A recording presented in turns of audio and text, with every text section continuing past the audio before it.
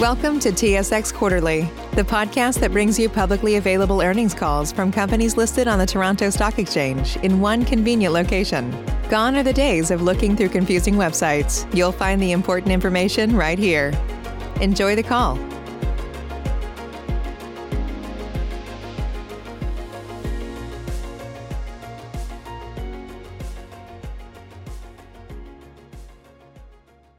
Welcome to Stantec's first quarter 2020 earnings results conference call. Leading the call today are Gord Johnston, President and Chief Executive Officer, and Theresa Jang, Executive Vice President and Chief Financial Officer. Today's call is a webcast, and Stantec invites those dialing in to view the slide presentation, which is available in the Investors section at stantec.com. All information provided during this conference call is subject to forward-looking statement qualification set out on slide 2, detailed in Stantec's management's discussion and analysis, and incorporated in full for the purpose of today's call. Dollar amounts discussed in today's call are expressed in Canadian dollars and are generally rounded. With that, I'm pleased to turn the call over to Mr. Gord Johnston. Good morning, and thank you for joining us. I'll begin our call today with a review of our response to COVID-19 to date, and then provide an overview of our first quarter performance. Theresa will then delve deeper into the financial results. Following the presentation of our first quarter results, I'll walk through each of our business units to discuss near-term drivers and potential impacts due to the pandemic. Theresa will then provide an update to our outlook before I return with closing remarks. Since the beginning of the COVID-19 outbreak, our highest priority has been to keep our people, our families, our clients, and our communities safe. We modeled our response based on our 4 values, which are shown across the top of the slide. Our first value is we put people first. To protect our people, and as part of our culture of safety, Stantec assembled a pandemic committee more than a decade ago. This group of operational, safety, and public health experts monitored the outbreak, and we mobilized our response plan before the World Health Organization officially declared the pandemic. Secondly, we are better together. We quickly transitioned our global workforce to work from home. Our investments in IT and business continuity systems have allowed our people to continue to work together seamlessly to support one another and our clients. Our third value is we do what is right, which means we've provided our employees with flexible work arrangements, and we have proactively engaged with our clients to provide services to meet their evolving needs. We've also taken steps to protect our balance sheet by significantly reducing discretionary spending. And our final value is we are driven to achieve. We continue to build long-term client relationships by supporting them through the crisis with innovative solutions and service offerings to meet their needs in responding to COVID-19. Our values have allowed us to respond rapidly to protect our people, to serve our clients, and to safeguard shareholder value. Against the backdrop of this disruption, I'm very pleased Stantec delivered solid first quarter results that were in line with our pre-pandemic expectations. We drove a 5.7% year-over-year increase in net revenue, led in large part by 4.2% organic growth. Each of our regions and businesses generated organic growth in the quarter, with a particularly strong performance from the United States. Acquisitions delivered 1.4% growth, mostly in buildings. We saw strong organic growth across all of our business operating units. Growth was especially strong in energy and resources, environmental services, and water. Energy and resources achieved 10.5% organic growth this quarter, with contributions from every sector. Work increased on several mining projects in North America. We also saw higher activity from the Trans Mountain Pipeline project, the Koysha Hydro project in Ethiopia, and our work on a tissue mill located in Georgia in the United States. Organic growth of 6.3% in environmental services was equally split between Canada and the United States. In Canada, environmental management work for infrastructure projects was up year over year. In the U.S., growth was more evenly split between oil and gas, mining, water, and power transmission. In water, Organic growth of 5.7% was the result of several new projects. This includes the San Fernando Groundwater Basin Remediation Project, which is a progressive design build to treat contaminated groundwater. 5.7% net revenue organic growth in our U.S. operations was driven by water, buildings, energy and resources, and environmental services. We saw a slight retraction in infrastructure due to some localized challenges on certain community development projects. Gross margin in the U.S. was impacted by a number of projects in our transportation business, transitioning from the higher margin design phase to the lower margin construction administration phase. 1.8% organic growth in Canada was driven by environmental services, energy and resources, and transportation. This was partially offset by a retraction in community development, water, and buildings. Our margins were impacted by increased volume of lower margin work related to the midstream oil and gas sector, which is impacting energy and resources and environmental services. That said, utilization for our midstream sector is amongst the highest in all of our businesses, which, combined with minimal marketing spend, drives a solid EBITDA contribution. Global's 4% organic growth was driven by the UK infrastructure business, a strong quarter in water, partially offset by project wind-downs in power and dams and lower activity in environmental services in Europe. Margins in our global operations were primarily impacted by project mix and some ongoing pricing pressures for our services in the UK and Europe. In our UK water business, AMP7 is now well underway, and we've continued to ramp up in the delivery of contracts we secured last year with Yorkshire Water and United Utilities. We're also pleased to report a number of significant AMP7 project wins in the last quarter, securing further AMP7 frameworks for the next 5 years. The first is with Southern Water, where Stantec has been reselected as strategic solutions partner for the new AMP7 period from 2020 to 2025. Under this contract, Stantec will support Southern Water across all areas of the water and wastewater business, including feasibility studies and outline design, project and program management, and water resource planning and environmental management. In addition, just last week, Stantec was awarded 2 significant packages of work for AMP7 with Thames Water, the largest water provider in the UK. These include securing positions on the Thames Water Project Management Office framework and on the Capital Delivery Project Management and Assurance framework. At the end of the quarter, our contract backlog increased to a record high of $4.7 billion, which represents approximately 12 months of work. This was up 11% from year-end, with 5.9% of the increase due to organic growth. I'll now turn the call over to Teresa for a review of our financial performance. Thank you, Gord, and good morning, everyone.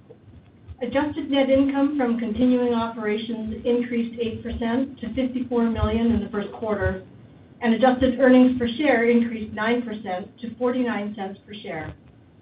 This was largely due to a 5.7% increase in net revenue and lower administrative and marketing expenses driven by our cost reduction initiatives. Gross margin for the quarter increased 3.7% to $507 million. As a percentage of net revenue, gross margin was 53%. Admin and marketing costs were $367 million, representing 38.5% of net revenue. The 100 basis point year-over-year improvement is the result of our drive for operational efficiency and a focused reduction on discretionary spending. Adjusted EBITDA increased 10% to $140 million, representing 14.6% of net revenue, a 50 basis point improvement relative to the same quarter last year. Our balance sheet remains strong. At March 31, net debt to adjusted EBITDA, which typically expands in the first quarter, remained at the low end of our targeted range at 1.3 times. We remain in full compliance with all financial covenants. Days sales outstanding was 86 days at quarter end, compared to our target of 90 days. DSO increased by 7 days since year-end, partly as a result of contract terms that influence the timing of invoicing, as well as slight disruptions in payment processes for some of our clients due to COVID-19. Bear in mind that DSO at year-end benefited from the receipt of certain milestone-based payments. We remain focused on invoicing and collection activities, but also anticipate that DSO may increase over the balance of the year. Given our strong mix of public sector clients and high quality of our private sector clients, we do not believe our credit risk has increased meaningfully as a result of the pandemic. Moving on to liquidity and capital allocation, our free cash outflow for the quarter improved by 38% compared to Q1 19. Operating cash flows for continuing operations, typically an outflow in the first quarter, were $45 million, a $43 million improvement compared to Q1 19. The improvement was driven by an increase in cash receipts from clients and a decrease in cash paid to suppliers. Cash flows used in investing activities were $21 million, a $78 million decrease compared to Q1 19 when we funded the Wood & Grieve acquisition. Capital expenditures were also lower this quarter compared to Q1 19. We used $24 million for net financing activities compared to cash inflows of $62 million in Q1 19. This quarter, we saw a $65 million net reduction in drawings on our revolving credit facility, a $21 million increase in share repurchases, partly offset by a $20 million increase in proceeds from the exercise of stock options. I'll hand the call back to Gord now to review our 2020 outlook. Thanks, Teresa. Turning to our outlook for the remainder of the year, the pandemic has created an unprecedented degree of uncertainty. While we are not able to reliably forecast the financial impact for 2020, we can give you some insights about the key drivers to our business. Our business is well diversified across geographies and sectors. We've learned the importance of maintaining a balanced mix to guard against overexposure to any particular end market, and we feel that we've achieved a good balance. Clients are also important and are weighting towards public project, and those for which the end client is a public agency is now more than 50%. Having said that, no one will be immune to the impacts of the pandemic, including us. Water will likely be the most resilient of our businesses, and we're actually seeing an acceleration of contract awards in the UK. We see strong drivers continuing here, as well as the potential for government stimulus spending. Infrastructure is holding up quite well, with the vast majority of projects continuing without interruption. The maintenance deficit in global infrastructure will require continued investment, and this space also has the potential to receive government stimulus spending. We have, however, seen a slowdown in community development, which you might expect. Our buildings business is currently very busy, assisting healthcare institutions and governments in addressing the COVID-19 pandemic. This includes the design of temporary hospital facilities like the McCormick Place Convention Center in Chicago, and the retrofitting of isolation wards into existing hospitals.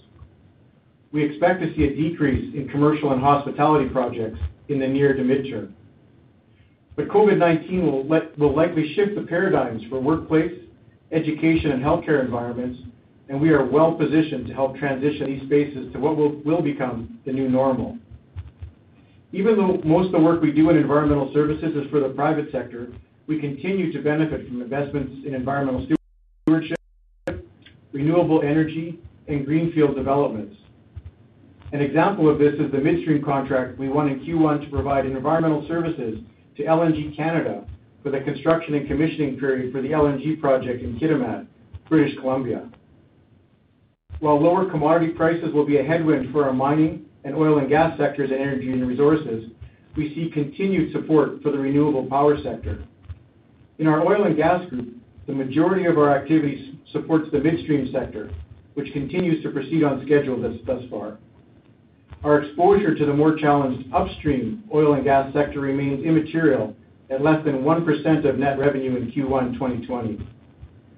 We also anticipate there will be opportunities to participate in the recently announced orphan well remediation program for Western Canada.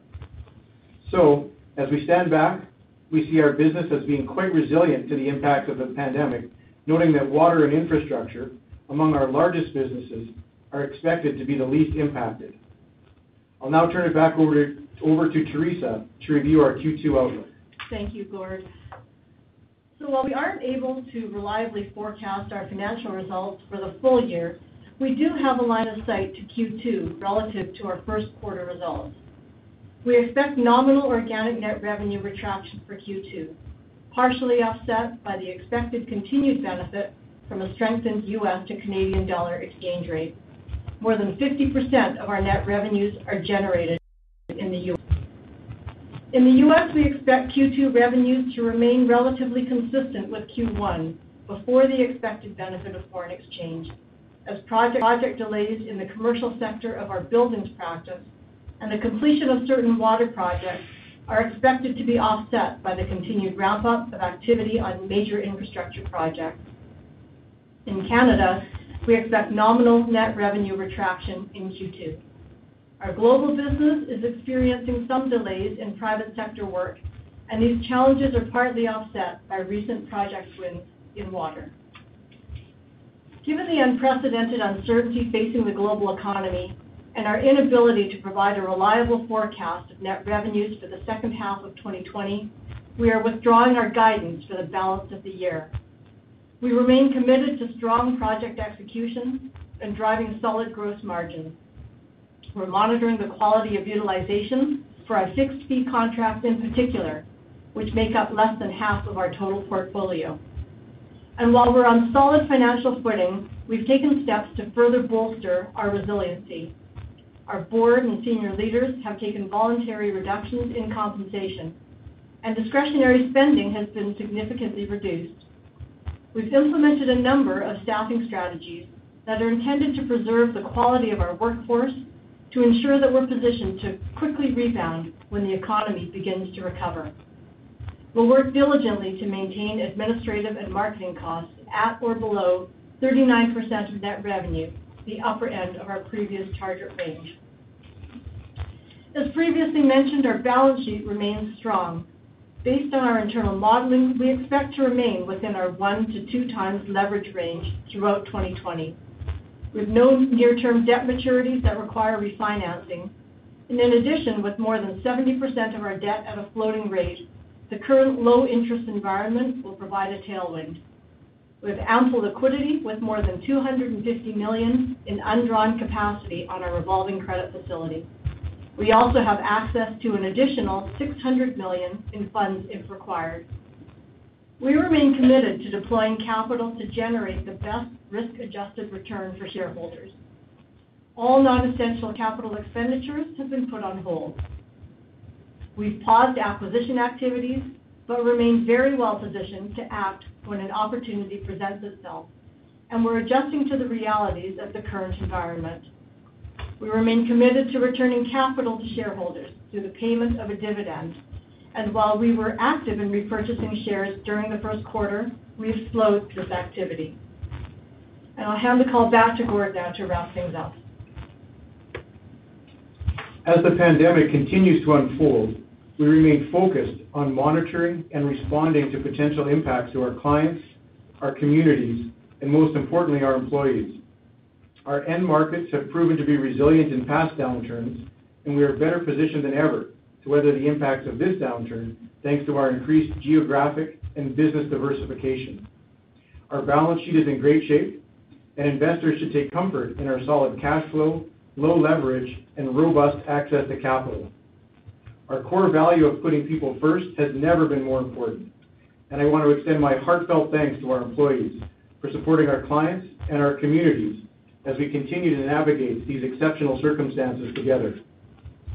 And with that, we'll open the call to questions. Operator? Thank you very much. Ladies and gentlemen, at this time, we would like to open the floor for questions. If you would like to ask a question, please press star 1 on your telephone keypad now. Again, that is star 1 to ask a question. We'll pause for just a moment as we wait for questioners to queue.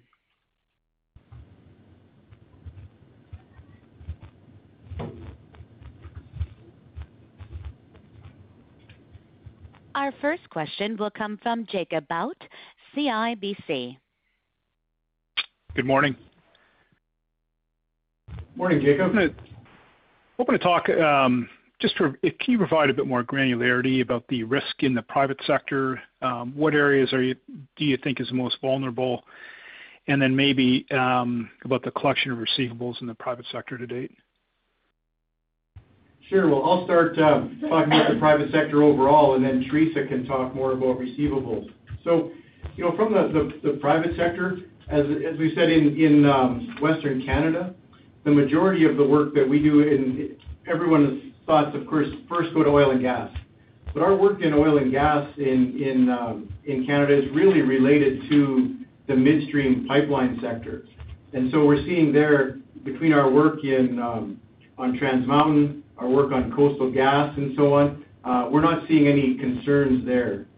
One area where we're seeing a bit of trepidation, I think, from a confidence perspective, is with private sector land development clients. We're seeing a bit of that in the southern United States. We're seeing some of that, some of the planning work that we had anticipated would come in the UK. The latter part of last year, I think we'd mentioned before, was a bit slow as the developers were looking for certainty related to Brexit. And now we see that, now that the COVID uncertainty has caused a little bit of confidence issues with some of those developers as well. So those would be the two main areas that we'd be looking for in the private sector. Then over to Teresa on the collection side.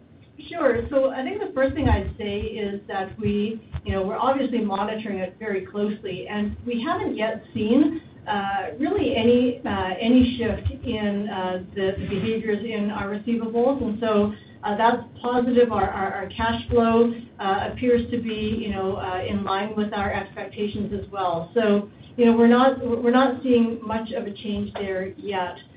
In terms of our overall receivable profile, it's interesting. If you look at our balance sheet, we've got about $1.3 billion that comprises our receivables and our WIP. And as we look at our 10 largest clients in North America, that doesn't represent a disproportionate piece of those receivables or WIP. In fact, our largest client with the receivables and WIP outstanding makes up about 3% of that, and then it just kind of goes down from there. So that really speaks to the strength of the diversification of our portfolio. And I might add as well that in the top 10 clients that I just referred to, those are all largely well-capitalized companies or federal or other large government agencies. So we don't believe that there is really any significant risk at all where it comes to our receivable profile. And is there much of a difference, say, in DSO between private and public? No, not really. I don't have a statistic off the top of my head, but as we look at DSOs more broadly, we don't tend to see much of a difference at all. Okay. And then my last question here, just along the lines of what you're learning from the pandemic so far. What changes are you thinking about longer term that you can make on how you're operating? Obviously working from home, less travel, along those lines. What are you thinking right now? I think the first learning that we had was just how incredibly resilient our employees have been. As we've moved them home, as we've got them set up on our IT systems, it's been extremely, we've seen the productivity, continue very strong. So really pleased with the strength of our overall employee base. But certainly some of the other things that we're looking at is as we begin to move these people back to the office, what percentage of them will we need to bring back? And then what would be the long-term impact, the short and long-term impact on real estate? But the other thing that we've been talking about quite a bit is we've seen how efficient we can be working remotely, working via Skype and video conferences and so on. So I do think that you'll see a reduction in travel for meetings going forward because we found that we can operate extremely efficiently without having to get people on airplanes all the time and really utilize the technology that we've invested in over the last couple of years. Okay, thank you. Great. Thanks, Jacob. Thank you very much. Our next question will come from Mona Nazir, Laurentian Bank. Good morning and congrats on the quarter and taking my questions. Thank you. Thanks, Mona. So firstly, just in regard to your guidance for Q2, which is appreciated, the nominal retraction that you're seeing in Canada and the U.S., I'm just wondering if you could share what you factored in for the energy and resources or environmental segments. Is it safe to assume, particularly for the energy segment, that it turns to contraction from the 10.5% organic growth in Q1? You know, our environmental services and energy and resources, a lot of that work that we're doing in Canada in particular is related to the midstream pipelining work. So I don't see a significant retraction there. You know, in Canada, in general, where we were thinking is that the overall Canadian economic picture was never forecast to be as strong as the U.S. going into 2020. So as we're early into Q2, you know, we're not seeing a lot of the typical ramp up in field programs and project starts and so on that we would see this early into the second quarter. But, you know, again, we're only a month in. So as, you know, provinces and others begin to open up, you know, we may see some additional strengthening of that. But however, you know, the slower Q2 ramp up coupled with the overall weaker Canadian economy is really what it made us forecast that NR might retract nominally from Q1 in Canada. Okay, perfect. That's helpful. So just to confirm, for Q2, you have not factored in, you're still seeing work and you haven't factored in a material contraction. That's correct. Okay, perfect. And in your MD&A outlook, you speak about preserving the quality of the workforce so that you're well positioned to quickly rebound. I'm just wondering, given your guidance for Q2, if you could speak about the balance of maintaining a certain margin profile and keeping staff. I'm just wondering, have you identified certain thresholds or time periods, and where are your thoughts on preserving, you know, workforce, and how could that change? Okay.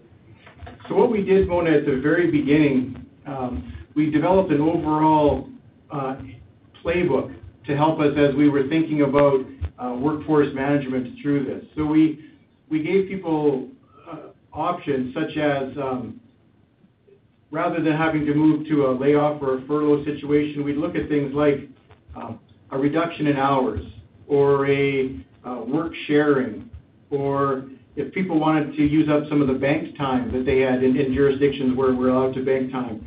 So we're looking for a lot of alternatives in order to have people not charging time if they weren't busy, of course, but also to maintain that staff load to the best that we could through it. So I think you're right that whole workforce management is very, very important because, you know, as we come out of this, and I think nobody's really sure what the recovery will look like, we want to ensure that we have, you know, the staff that we need to respond appropriately, but through those strategies like, you know, work sharing, reduced work weeks, and so on. And I should clarify, we have not asked our broader employee base to take a salary reduction. We want to keep those folks with us and engage the best we can, so we're best positioned for the recovery. Okay, that's very helpful. And just lastly for me, just wondering if you could give us some insight into the type of conversations that you're having with customers in your end markets and where you're seeing some of the most significant pivots. I know that you touched on water accelerating, for example. Right. Well, it's interesting. As we've talked to a number of different levels of government, you know, we're hearing some discussion about what projects might there be available that we could pull forward from a subsequent year into this year. And of course, we're on the front end of that with the environmental work and the design work that needs to be done.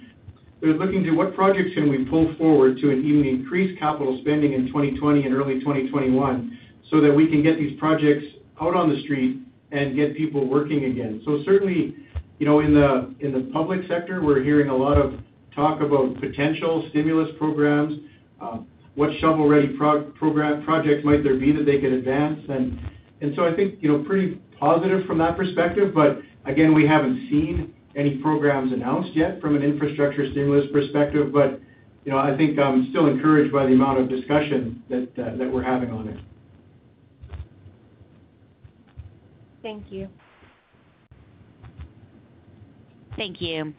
Our next question will come from Benoit Poirier, Desjardins Capital Markets. Thank you very much, and good morning, Teresa and Gord. Morning, Benoit. Yeah. First question, when we look at your backlog, it grew 5.9% organically on a sequential basis, so that was a nice achievement. Could you talk about what drove that sequential increase and whether it's sustainable in light of your bidding pipeline you see in front of you? Yeah, thanks, Benoit. We saw an increase in in backlog in each of our Canada, the United States, and global. So it was probably it was very broad-based, and we saw a lot of great water projects coming in Q1. We saw some good transportation projects. So I think we feel pretty good about it. We have seen the cadence of new RFPs issuance did slow a little bit near the end of Q1, and we saw that a little bit through April as well. Now, we've seen a bit of strengthening in that in some jurisdictions into May, but I think it's probably still a little bit lower than lower in terms of new project RFPs than we would typically see this time of year. But we're hopeful with as I mentioned in Timona's questions, with the discussions that we've been having with various government clients in particular, that they're looking to bring some projects forward. And if they do, then as soon as people hopefully can get back to the office, we'll see the issuance of some of those RFPs, and hopefully we'll see that return to a more normal level. But again, time will tell. Okay, perfect. With respect to the government stimulus, you mentioned that there's a lot of discussion that are taking place, although we haven't seen anything yet. But more specifically about the $1.5 trillion that was recirculated by Mr. Trump lately. Could you talk about that potential opportunity and maybe whether it might materialize and the timing and which sector would benefit the most, Gord? Sure. We typically, as we look at a lot of this infrastructure stimulus, I think that we would it's hard to speculate, but the discussion typically goes along the lines of transportation projects. But I think we might also see some support for healthcare going forward, as we talk about either healthcare facilities or, those sorts of things. So I would suspect some areas there. Certainly, we'd hope to see some in the water space as well. But again, it's all just speculation at this time because I haven't seen any details on any sorts of programs. Okay. And last question for me. Obviously, given the travel ban restriction, you mentioned in the past that a little bit tougher to perform due diligence, but could you maybe provide an update on the M&A opportunities and whether if it's still ongoing in terms of discussion and whether we might see some to materialize in 2020? Thank you. We still think, Benoit, that if things go the way we hope, from a recovery perspective, we certainly would like to bring a few across the finish line in 2020. We have a number of ongoing discussions in various levels of the process, but there's a couple things that we need to work through. We can do a lot of the due diligence through a data room. With a number of these firms that we're in discussions with, we've already met with senior leadership. We're very comfortable from a cultural perspective. But near the end, we still want to get in front of people, look at the whites of their eyes a little bit, and talk about projects, perhaps even talk with some clients to make sure that the long-term client support will still be there. I think we also want to have a good look at the valuation now. We've typically looked at valuations based on performance historically, And, assuming that performance would be similar or with some synergies, we can improve it going forward. But the issue is now we really have to get a level of comfort with what the performance would look like going forward before we'd want to, confirm our valuation. That's great, caller. Thank you very much for the time. Great. Thanks, Benoit. Thank you very much. Ladies and gentlemen, as a reminder, if you would like to ask a question, please press star 1 on your touch-tone phone now. Our next question will come from Ben Chernovsky, Raymond James. Morning, guys. Morning, Ben. It's nice to see you get some of your real mojo back. Good quarter. Thank you. I wanted to just ask a little more about, obviously the outlook for the rest of the year. I respect the difficulty of providing guidance, and that makes sense to me. But you did make some comments on what you've seen second quarter in terms of activity in your projects. But if I recall correctly from past downturns, yours is a little bit of a lagging business. The stuff that's broken ground continues for several months and quarters. It's a question of how you refill that pipeline going forward for, say, back half of the year or next year. Without getting granular about the numbers, just directionally, am I thinking about that correctly, that if you're going to see a more material impact from COVID and from some of the markets outside of, say, infrastructure, some of the private markets, because clearly the macro variables are flashing red all over the place, that might show up a little later as your business lags and you try to replenish the backlog?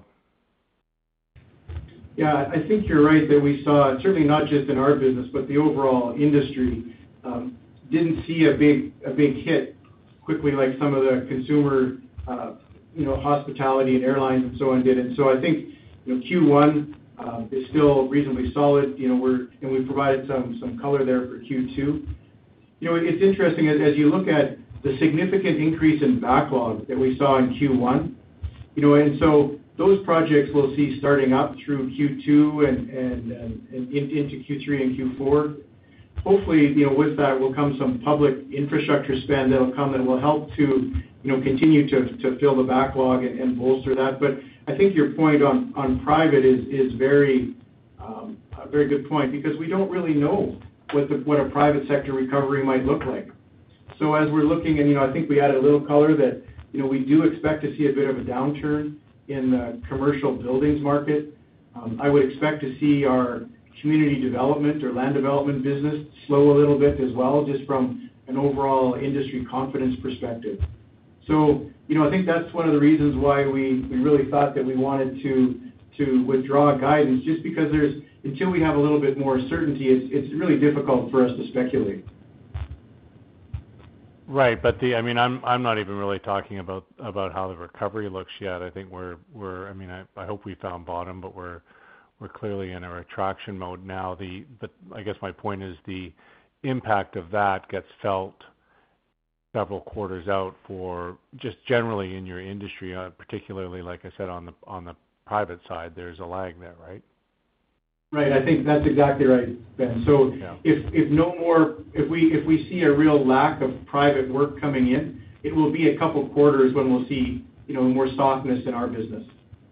Right. From a private sector. Right, and that's consistent with what we've seen the last couple downturns that yeah. you guys have had, I think. So I just wanted to confirm that nothing had changed. Thanks very much. Yeah, great. Thanks, Ben. Thank you very much. Again, as a quick reminder, to ask a question, you may press star 1 on your telephone keypads now.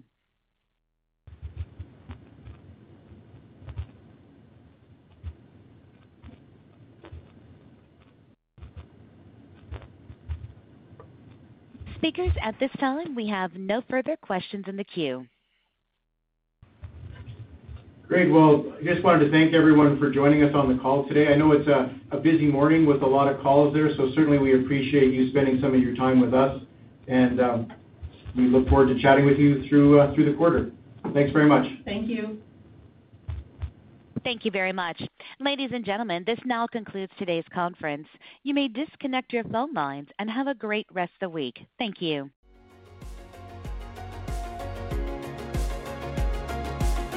Thank you for listening to TSX Quarterly. If you enjoyed the cast, remember to leave a good rating. And remember, for any additional inquiries, please consult the company's investor relations section on their website. See you next time.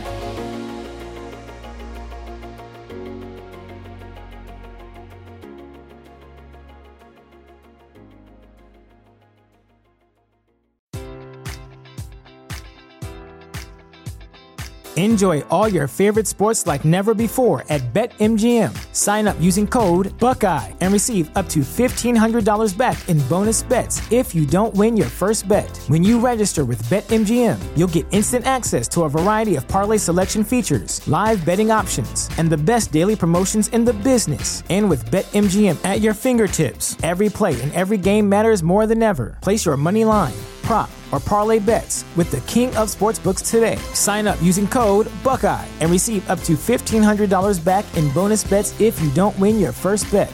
BetMGM and GameSense remind you to play responsibly. 21 plus and present in Ohio, subject to eligibility requirements. Rewards are non-withdrawable bonus bets that expire in 7 days. Gambling problem? Call 1-800-GAMBLER in partnership with MGM Northfield Park.